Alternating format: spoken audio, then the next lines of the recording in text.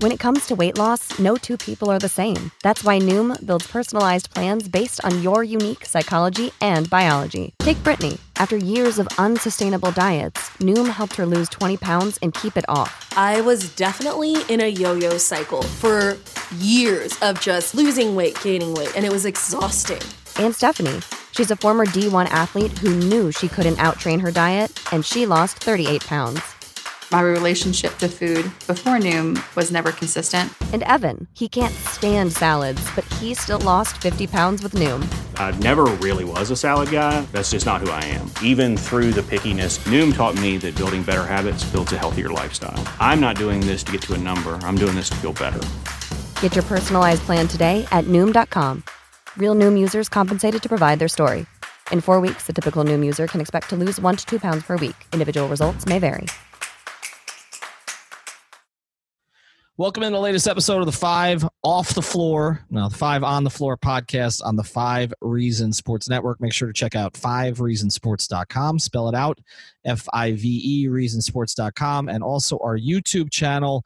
I can guarantee you we'll be pumping out more content than anybody else. Just because sports have stopped, and they haven't totally stopped, does not mean we're going to stop. And we have enough contributors that people want to stay busy. So we're going to be giving you content to get you through this period. Also want to tell you about one of the great sponsors of the Five Reasons Sports Network, the Seltzer Mayberg Law Firm. You can find them at onecalllegal.com. That's O-N-E, calllegal.com. They've got someone there 24 hours a day to handle your case, whether it's immigration, slip and fall, personal injury, traffic tickets, sports law, just about anything else. They handle everything at the Seltzer Mayberg Law Firm. They're located right there in Miami Shores, which is North Miami, right before the Golden Glades, right off of I-95. So if you have any legal issues you've been meaning to take care of, you got some spare time on your hands, this is a good time to do it. The Seltzer Mayberg Law Firm, onecalllegal.com. And now, today's episode. Welcome to Five on the Floor, a Miami Heat and NBA podcast from Ethan Skolnick with Alphonse Sidney, a.k.a. ALF954. Brought to you by the Five Reasons Sports Network.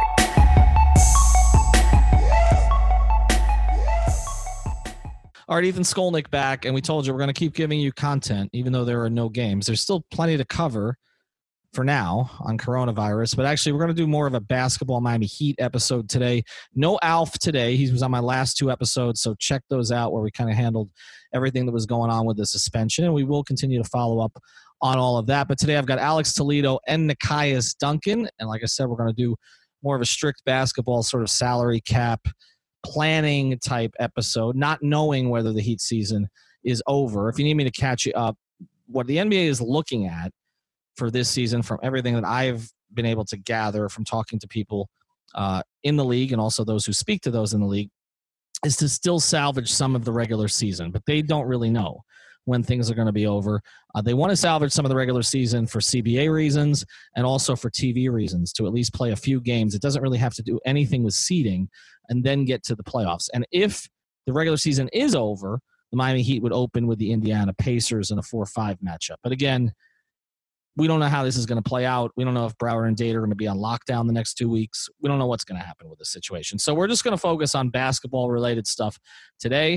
Alex, Nekias, there was actually some sort of news, although I don't know, how strong either story was, but there were a couple of reports. Barry Jackson had a report. There was also a report out of San Antonio by reporter Jabari Young, who used to cover the Blazers and also the Spurs, and now works, I believe, for NBC or CNBC.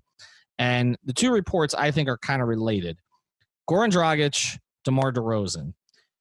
Let's handle the DeRozan thing first before we get to Goran, because Jabari's reporting, Jabari, again, has a lot of ties in the Spurs organization, that the Heat were pretty serious about going after DeMar at the trade deadline. We heard a lot about Gallinari. We didn't hear as much about DeRozan. I'll start with you, Nekias. First thing, is he even a good fit for the Heat? It's not a great fit. I think he has value kind of in the same ways that Jimmy Butler does as a pick-and-roll ball handler, as a guy that gets to the rim and a guy that can create a lot of free throws, has a very nice mid-range game, good pull-up shooter from mid-range, does not shoot threes well and doesn't shoot them at all at this point. So that kind of tanks his value a little bit. And then he's just kind of a wet tissue paper on defense. Like, he has some decent sides. You kind of hide him on the worst offensive player on the other team, but he just isn't very instinctual. As athletic as he is on the offensive end, he doesn't move his feet well. Defensively, he doesn't really feel the game well. He's a liability in every sense of the word. And to that point, if he's a liability in every sense of the word and there's duplication with Jimmy, I think, Alex, you and I had talked about DeMar before the break and whether or not it made sense for them. Jimmy hasn't stopped shooting threes, but has never shot them worse than now. And he has cut back on the number quite a bit. But the other issue that Nekias brings up, and this, I like DeMar. I like DeMar personally, and I think that probably colors my opinion on this a little bit. And I know obviously he has a very close relationship with Dwayne, as do a lot of the two guards in the league who've been elite over the past few years. But my issue with DeMar is the playoff thing with him. Like, it's real.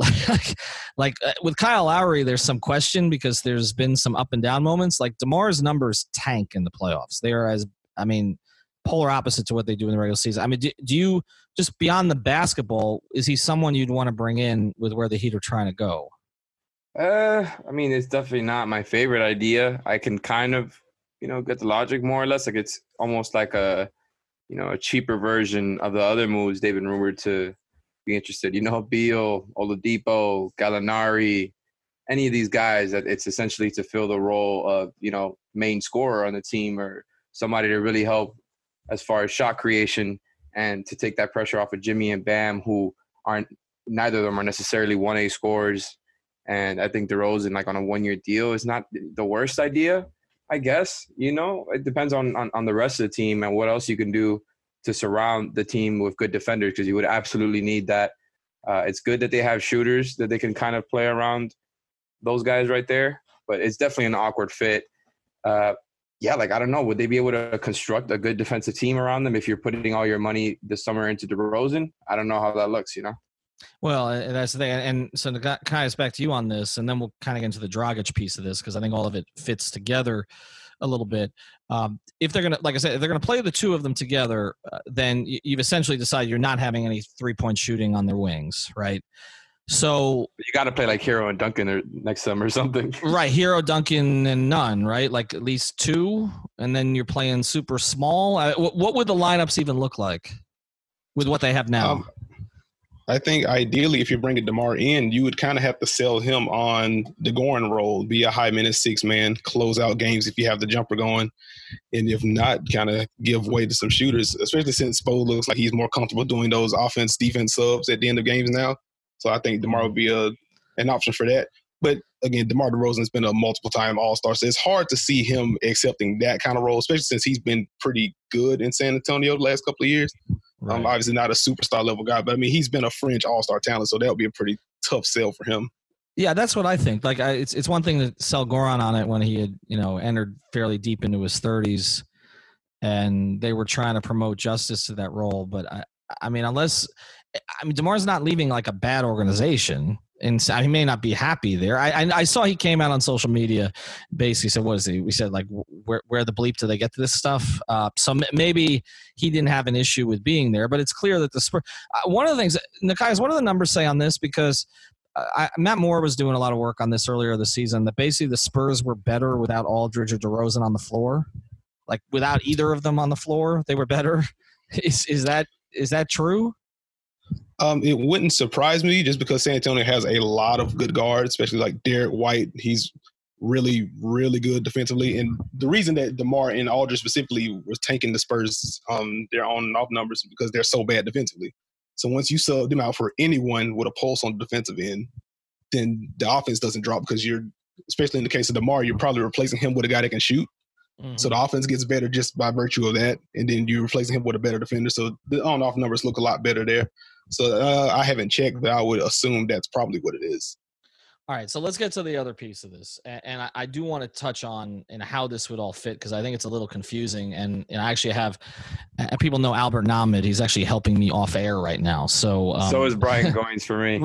Right. So we're getting a little bit of salary cap help. I do feel With Albert, I can go to him because I'm kind of the guy who promoted him first on social media, because I found his work a few years ago and was like, oh my God, it's basically Andy Ellisberg is located out in California.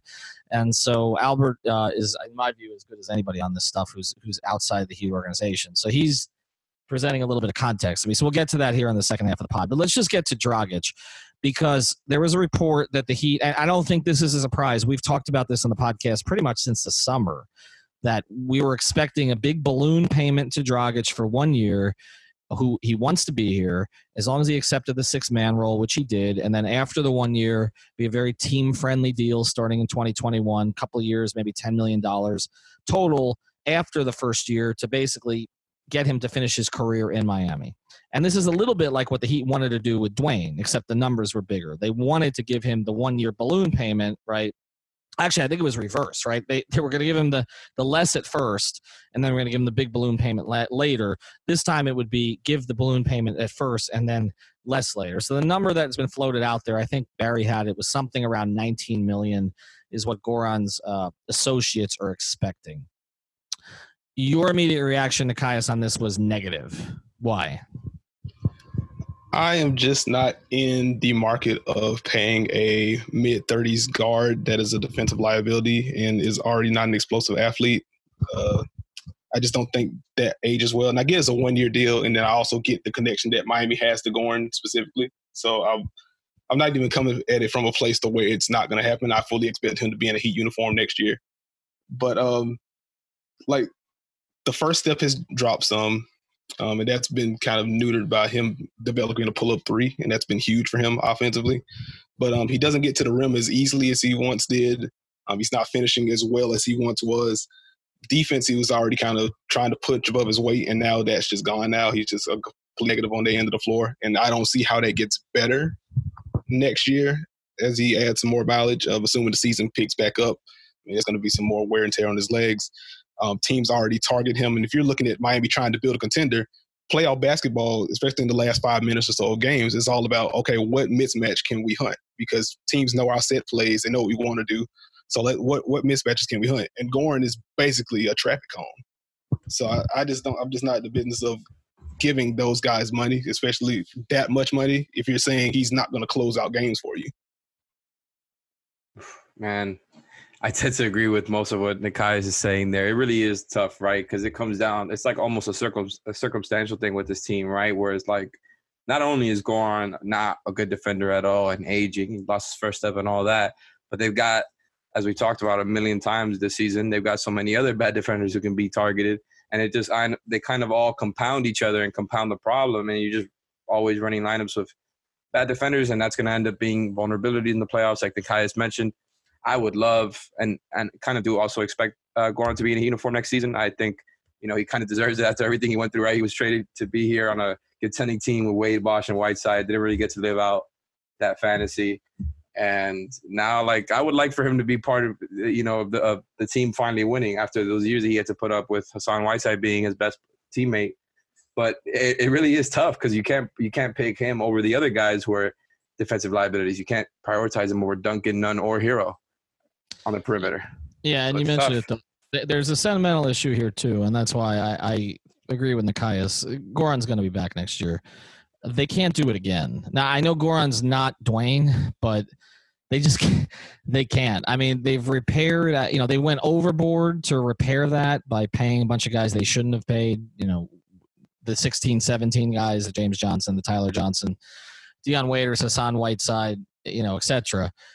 But they have repaired their image around the league, and agents I talked to have said that they've repaired their image around the league. And a guy like Goran, who's represented by Bill Duffy, who represents a bunch of other guys, who has, been the great citizen down here in every way, including accepting the six-man role this year that Dion Waiters would not accept.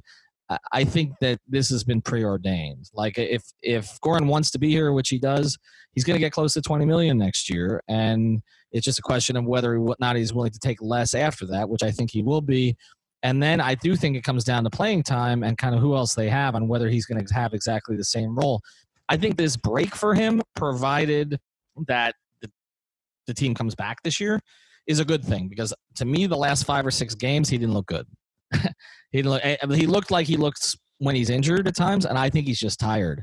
And Alex and I have talked about that. You know, the way Spoelstra uses him, I think is contributing to that now because this thing where he comes in with 5 minutes left in the third quarter and doesn't leave the game for the next 17 minutes is not ideal. And I think it's worn on him in the last 5-6 minutes. He has to be, in my view, a spot player now. He's a 20 to 24 minute a game player at the most, and he shouldn't be used more than that. And that doesn't justify $19 million. But at the same time, I think they're going to give it to him anyway. What if I pose the question to you guys like this? Can they re-sign all 4 and it will be a high tax team? I think the answer is yes. From what Brian Goins is telling me, it sounds like basically, there's a reality where they re-sign all 4 guys and they're way into the tax. And maybe that's the reality where Goran gets 19 mil. Maybe Derek is the only guy who gets like a very small 3-year deal, like under $7 million type thing with the player. I mean, with a team option for the third year or something like that. But is the reality just going to end up coming down to, re-signing all 4 or using the cap space elsewhere for somebody else bigger, like a Gallinari or DeRozan? Is that what it's going to end up coming down to? It's stunning to me that you never did radio because that is what's called a radio tease. We're going to hit that in the second segment of this podcast. All right, so we're going to tell you about another great sponsor of the 5 Reasons Sports Network. You got to go to DoralToyota.com. We understand that you may not be leaving the house as much as you were before. So go to DoralToyota.com and check out what car you want. They've been in business for 50 years. They're celebrating their 50th anniversary over in Doral. And when you mention 5 Reasons, when you get in touch with them, you work directly with the manager. So what's better than that? You can go to the website, pick out your car, contact Doral Toyota, and work directly with a manager. They've got 1,500 new and used cars to choose from. And it's easy to get to when you go to the dealership, right off of 826 and 836, a few blocks from International Mall. The roads aren't as busy right now. Doral's not as busy. So head over to Doral Toyota. It's over at 9775. That's 9775 Northwest 12th Street in Doral. Also, they've got in-house financing available for all your credit challenges. All right, let's get to Alex's question because we've been trying to answer that. This is a little complex. But according to, and you spoke to Brian Goins of Heat Beat, and I've been communicating with Albert kind of off air here. And his answer on this, I asked, just to be sure, do they have bird rights on all these players? Goran Dragic, Myers Leonard, Jay Crowder, who said again, and he said it on our podcast already, said it last week, but he told Barry Jackson afterwards that he wants to be here in Miami. It's basically his not just second home, it's kind of his first home now. He's lived down here in the offseason for a long time, and he just moved a bunch of people down here. And also to Derek Jones Jr., who they have to give a qualifying offer to and then extend. And my question was basically, do they have bird rights in all of them? Can they go over the cap to sign them? And he said, this is Albert's answer. You tell me if Brian gave you something similar. Basically, yes, they can bring back everyone and use the mid-level exception, which, by the way, is over like $9 million now. Or they can use cap room, whichever they choose. But either way, any multi-year deals would cut into 2021 cap room. So let's just ask this question. Nekias, I'll start with you. Would you, if you don't have to go past 2021, if you can just do 1-year deals with these guys? Ohio, ready for some quick mental health facts? Let's go. Nearly 2 million Ohioans live with a mental health condition. In the U.S., more than 50% of people will be diagnosed with a mental illness in their lifetime. Depression is a leading cause of disability worldwide. So why are some of us still stigmatizing people living with a mental health condition when we know all of this? Let's listen to the facts and beat the stigma. Ohio, challenge what you know about mental health at beatthestigma.org. Would you bring them all back, even if it means you're going to push in a luxury tax? And the players I'm mentioning again, this is not bringing in DeRozan, but this is bringing in, although it might preclude you from bringing in a DeRozan. Mm-hmm. Dragic, Leonard, Crowder, DJJ. And put them in order, if you can. Putting them in order, I would say Crowder first. I think what he provides as a three-point shooter, even though that's starting to regress a little bit, I think he's going to be a mid-30s guy. And that combined with him being able to guard both forward spots, I think he helps unlock Miami's switching scheme a bit. I think he should be prioritized first. I would probably go Myers Leonard second. Just having a stretch five alongside Bam has helped. That starting lineup was really good. You have to see how Myers looks once he comes back from the ankle injury. But I think he's shown you some stuff. Derrick Jones Jr. will probably be third for me. He's another guy that I've personally been kind of low on just because I'm looking through the playoff lens. What does the shot look like? And our team's going to ignore him and things of that nature. But he's clearly an important part of Miami's young core. Because, Justice Winslow isn't here and Derrick Jones Jr. is. I think that's just kind of what that is. And I would say Goran last, as I mentioned earlier, he's an aging guard that cannot defend at this point, and I feel like that's going to get worse. And then the price tag on Goran looks like it's going to be higher than everyone else's, so that also tanks his value for me in that list. And if you look at value, and then I'll get to you, Alex, on this, let me try to throw some numbers out there. If Goran is 19, and look, the cap may change again because – we may not have a full season. And remember, 25% of the NBA revenue comes from the playoffs, roughly. So you already had the China situation. I'm not talking about coronavirus. I'm talking about Daryl Morey's comments that lowered the cap. And now you may not have a full season played. So these numbers may look totally different. But let's just base it on what we expected it to be. If Goran is a $19 million player, what is Jay Crowder's value? $10 million a year? $12 million a year on a 1 year? I would say around the 12 million. Yeah, about 12 for him. Okay. Myers? What do we think? Myers probably going to float around I don't see him getting more than like Thomas Bryant got last year. Mm-hmm. So maybe 1 year, $8 million-ish, if he'll take that. He loves it here. That might play into it, and he's smart enough to understand the importance of the organization, the no state tax, and all that. I think he may be looking for 10. So does that change if it's 10 million for Myers? If it's a 1 year deal and going into the tax anyway, I guess there really isn't much reason to quabble over that.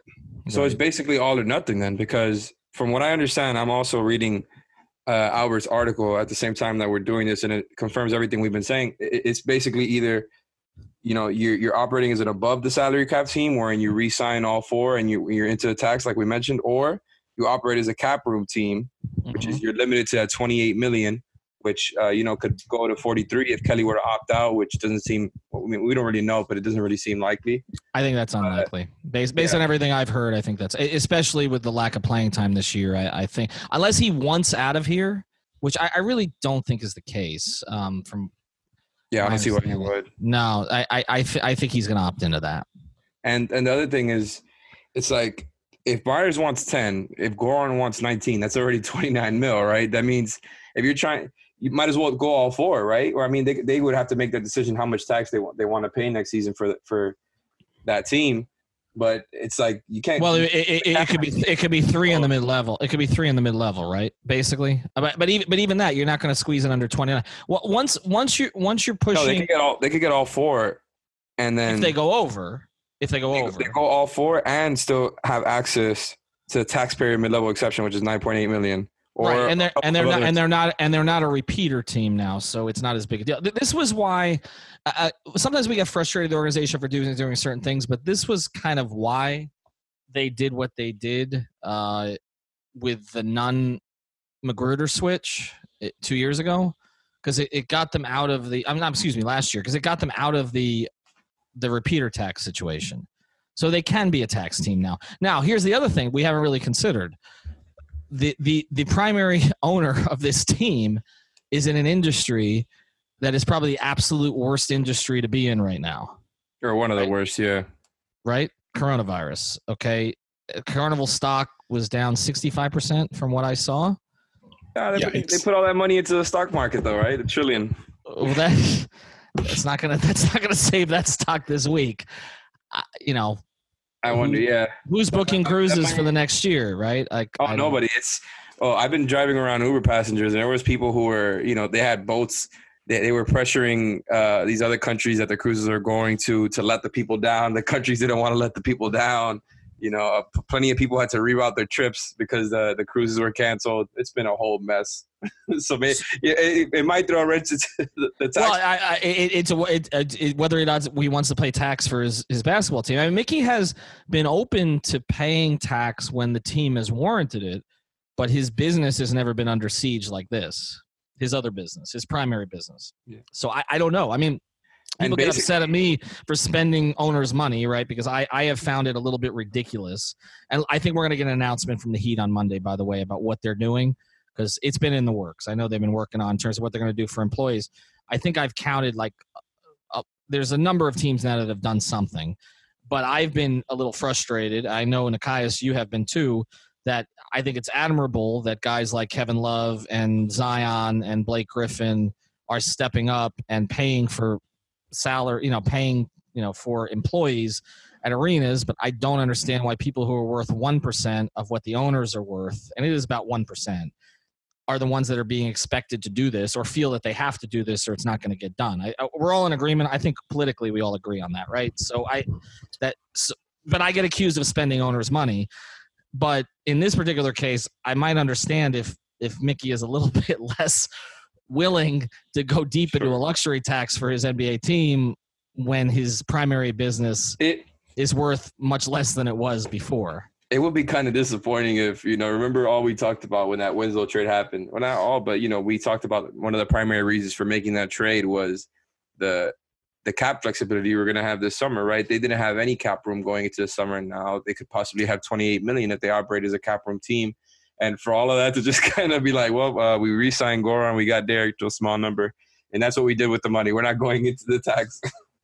I wonder how you guys would react to that. They may say that, but this also raises the question. Nekias, was it a smart move to extend Andre Iguodala for $15 million? No, it was not.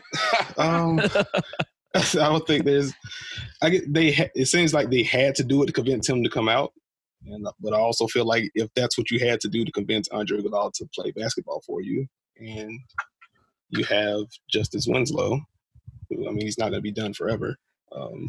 Honestly, probably would have made more sense to kind of wait that out. But, I'm also high on Justice, so that's going to color my view a little bit. And it looked like Justice was about to come back, too. He was about to come back, yeah.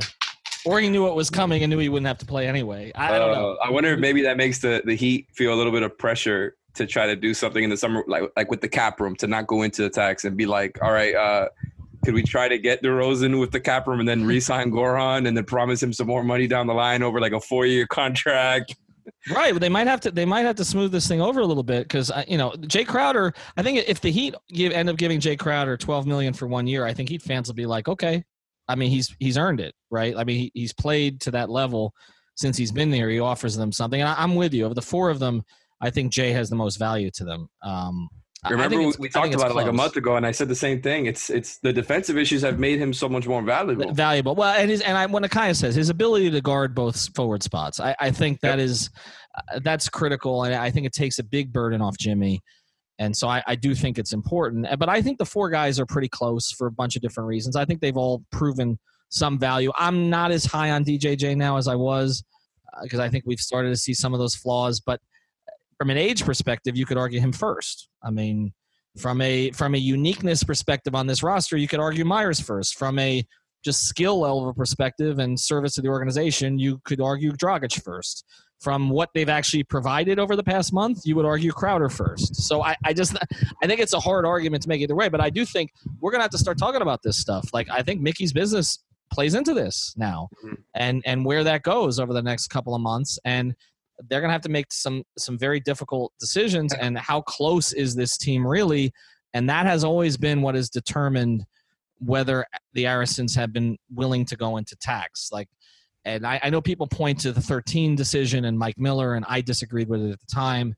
I disagreed with the Joel Anthony decision too. Chalmers. Right. But I kind of understood that a little bit, the Joel one. The Miller one I still didn't understand. And then when Mike, played 82 games the next year and shot 45% from three, it looked worse. But I think this is going to be something we're going to talk about. Another thing that we haven't really considered, since we don't know when the season is going to start again, or not, it's going to probably end up, if it does resume, it's going to be in the playoffs. What does that do to the draft and free agency? At what time will each of these things take place? We don't know when anything's going to happen. Right. So that throws a wrench into all of this, right? They're going to have to change the league year. This is like unprecedented. It's unprecedented. We want to do an entire episode on the draft. I'm going to bring on a couple draft experts to just talk about what teams are doing now. I mean, there are a lot of teams that base a lot of their decisions on what they see in the conference tournaments and in the regionals. And there are no conference tournaments. There are no regionals. So, I mean, what do you do? I mean, you have Keith Askins, you've got Adam Simon, you've got Chet Kammerer, you've got all these people in your organization. Like, what are they watching now? I don't think the Heat are going to make anybody available because I don't think NBA teams in general are going to make anybody available to the media right now. But I think there's people we can talk to who cover the draft who can touch on this. I guess final thing, and then we're going to go on this, is if I was to say to you, and again, the numbers have to work. If I was to say to you, Nekias, you can get DeRozan, okay, but it means you're not going to get Dragic and one of these other guys, whether it's, say, Dragic and Crowder, Dragic and Leonard, Dragic and DJJ. You choose who? I would say no Dragic, and I would also say no Myers at that point, just because I do think Bam at the 5 is what Miami's going to lean into. And ultimately, if you're going to go Bam at the 5, have it as many switchable defenders as possible is going to be important. So you would just hope that another summer of shooting would help DJJ a little bit. Right. Being able to close games with Bam and DJJ and Jay Crowder and Jimmy, and then whoever else you put in that 5th spot. I guess Iguodala if you're doing offense, defense subs, Kendrick Nunn if he bulks up a little bit. That gives you something to close games with. Right. It's interesting. I just think that they're going to be stuck trying to convince DeMar DeRozan to be a 6th man. I like what you're talking about him not closing games. I don't think that's going to happen. I don't think that would be the selling point, though. I don't think they will be able to get him to come off the bench like you guys mentioned. I think it would be, you're starting, you're going to play with Jimmy, Bam, and a couple of shooters in the lineup, and then you're going to be playing in lineups where you're not playing with Jimmy and Bam. They're going to have their own lineups. You're going to be going, you're going to play with some of the bench guys, maybe one other starter, that type of situation where they're like, we just need the extra scoring.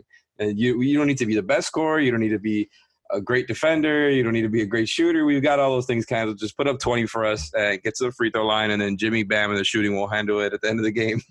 Well, that's the thing though. They need someone to anchor those no Bam, no Butler lineups, which Eric seems to like. And you can't anchor it with Iguodala, and really going forward, you can't anchor it with Dragic. And so it would be awkward to you can't anchor it with DeRozan.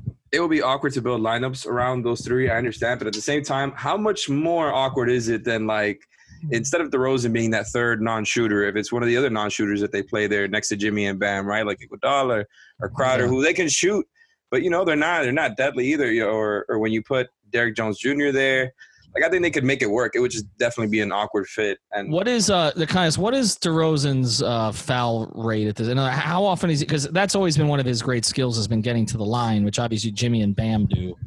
Has he still been productive in that way, getting the line? I'm pretty sure he's still over 5. I can pull that up for you right now, actually. He's getting to the free throw line 6.6 times a game this year. That's where about 42%. Yeah, see, that's where there would be a real value there, particularly when Jimmy and Bam are not on the court. His ability to slow the game down and create his own shot. The 3-point shooting wouldn't worry me as much. Again, if Bam and Jimmy are not on the court, but you have DeRozan out there anchoring a lineup with Duncan and Hero. Would you feel comfortable with that as a closing lineup, or maybe you substitute one of those guys for another defender, like the 2 shooters with Hero and Duncan, and then DeRozan, Jimmy, Bam? I think it depends on the night, but I think the other thing we're seeing, and we haven't talked about it much. I mean, Tyler Hero got back on the court. He's going to be part of closing lineups starting next year. Every single one, because he's the one guy that's been proven this year that you could trust him offensively at the end of games, and so he's going to play at the end of games. So. His defense is not going to worry them, I don't think. Yeah, I was just about to say it's mostly a point against Goran, but also DeRozan. If you believe in Tyler Hero specifically, but also Kendrick Nunn, I tweeted about it a little bit earlier today, and just throughout the season, Duncan Robinson becoming better as a passer when he sees 2 defenders at him. He's slipping in those pocket passes and stuff. The Heat have been a top 10 offense all year. They've been bottom of the barrel in defense since December. Do you need to bring in another shot creator, or do you just empower Kendrick Nunn, empower Tyler Hero, let those guys grow naturally, empower Duncan Robinson more, throw in a defensive wing or a defensive big, So that's why round out the second unit. I feel like that would be the easier way to kind of build it. Do you think they could get like a defensive big to go along with a couple of the guys? Like, I think that's what be the hard part, right? It's like, would you be able to re-sign some of these guys and also get some more defensive guys? I just don't know if, like, either way we're going to end up settling for a good offensive team that just needs to be better on defense with what they have and re-signing Crowder and Derek. Like, I think the whole thing is just we're going to end up leading into a similar type of team, right, as far as offensive defensive mold. Yeah, well, I think my guess go ahead. No, I'm just saying they're going to run into that regardless. I mean, that's just right. I mean, there's no way around that. I mean, they're not getting a two-way star this offseason. They're not. That's like letting Goran and Myers walk. But Nikai, what were you going to say? Oh, I was just going to say, I think if you go the cap space route, you have $28 million to work with. You bring back Crowder, see if you can get him down to like 1 year, $10 million, and then you toss out the $18 million and see if you can get a Marc Gasol or a Serge Ibaka. Try to get one of those guys to kind of round it out. And then you trust your development. Yeah, Miami has their first round pick this year. They're more affordable than he would have been otherwise. All right, guys, thanks for doing it.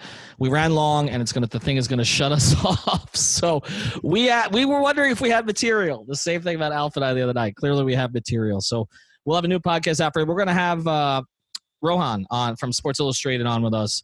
Talk about an article he wrote. He's going to come on with us Monday. Nikias, thanks for doing it. Alex, we'll talk soon. And check out 5reasonsports.com.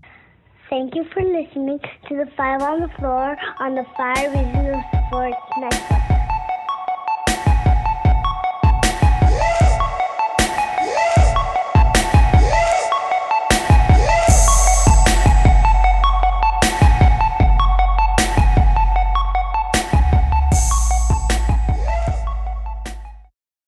Without the ones like you, who work tirelessly to keep things running, everything would suddenly stop.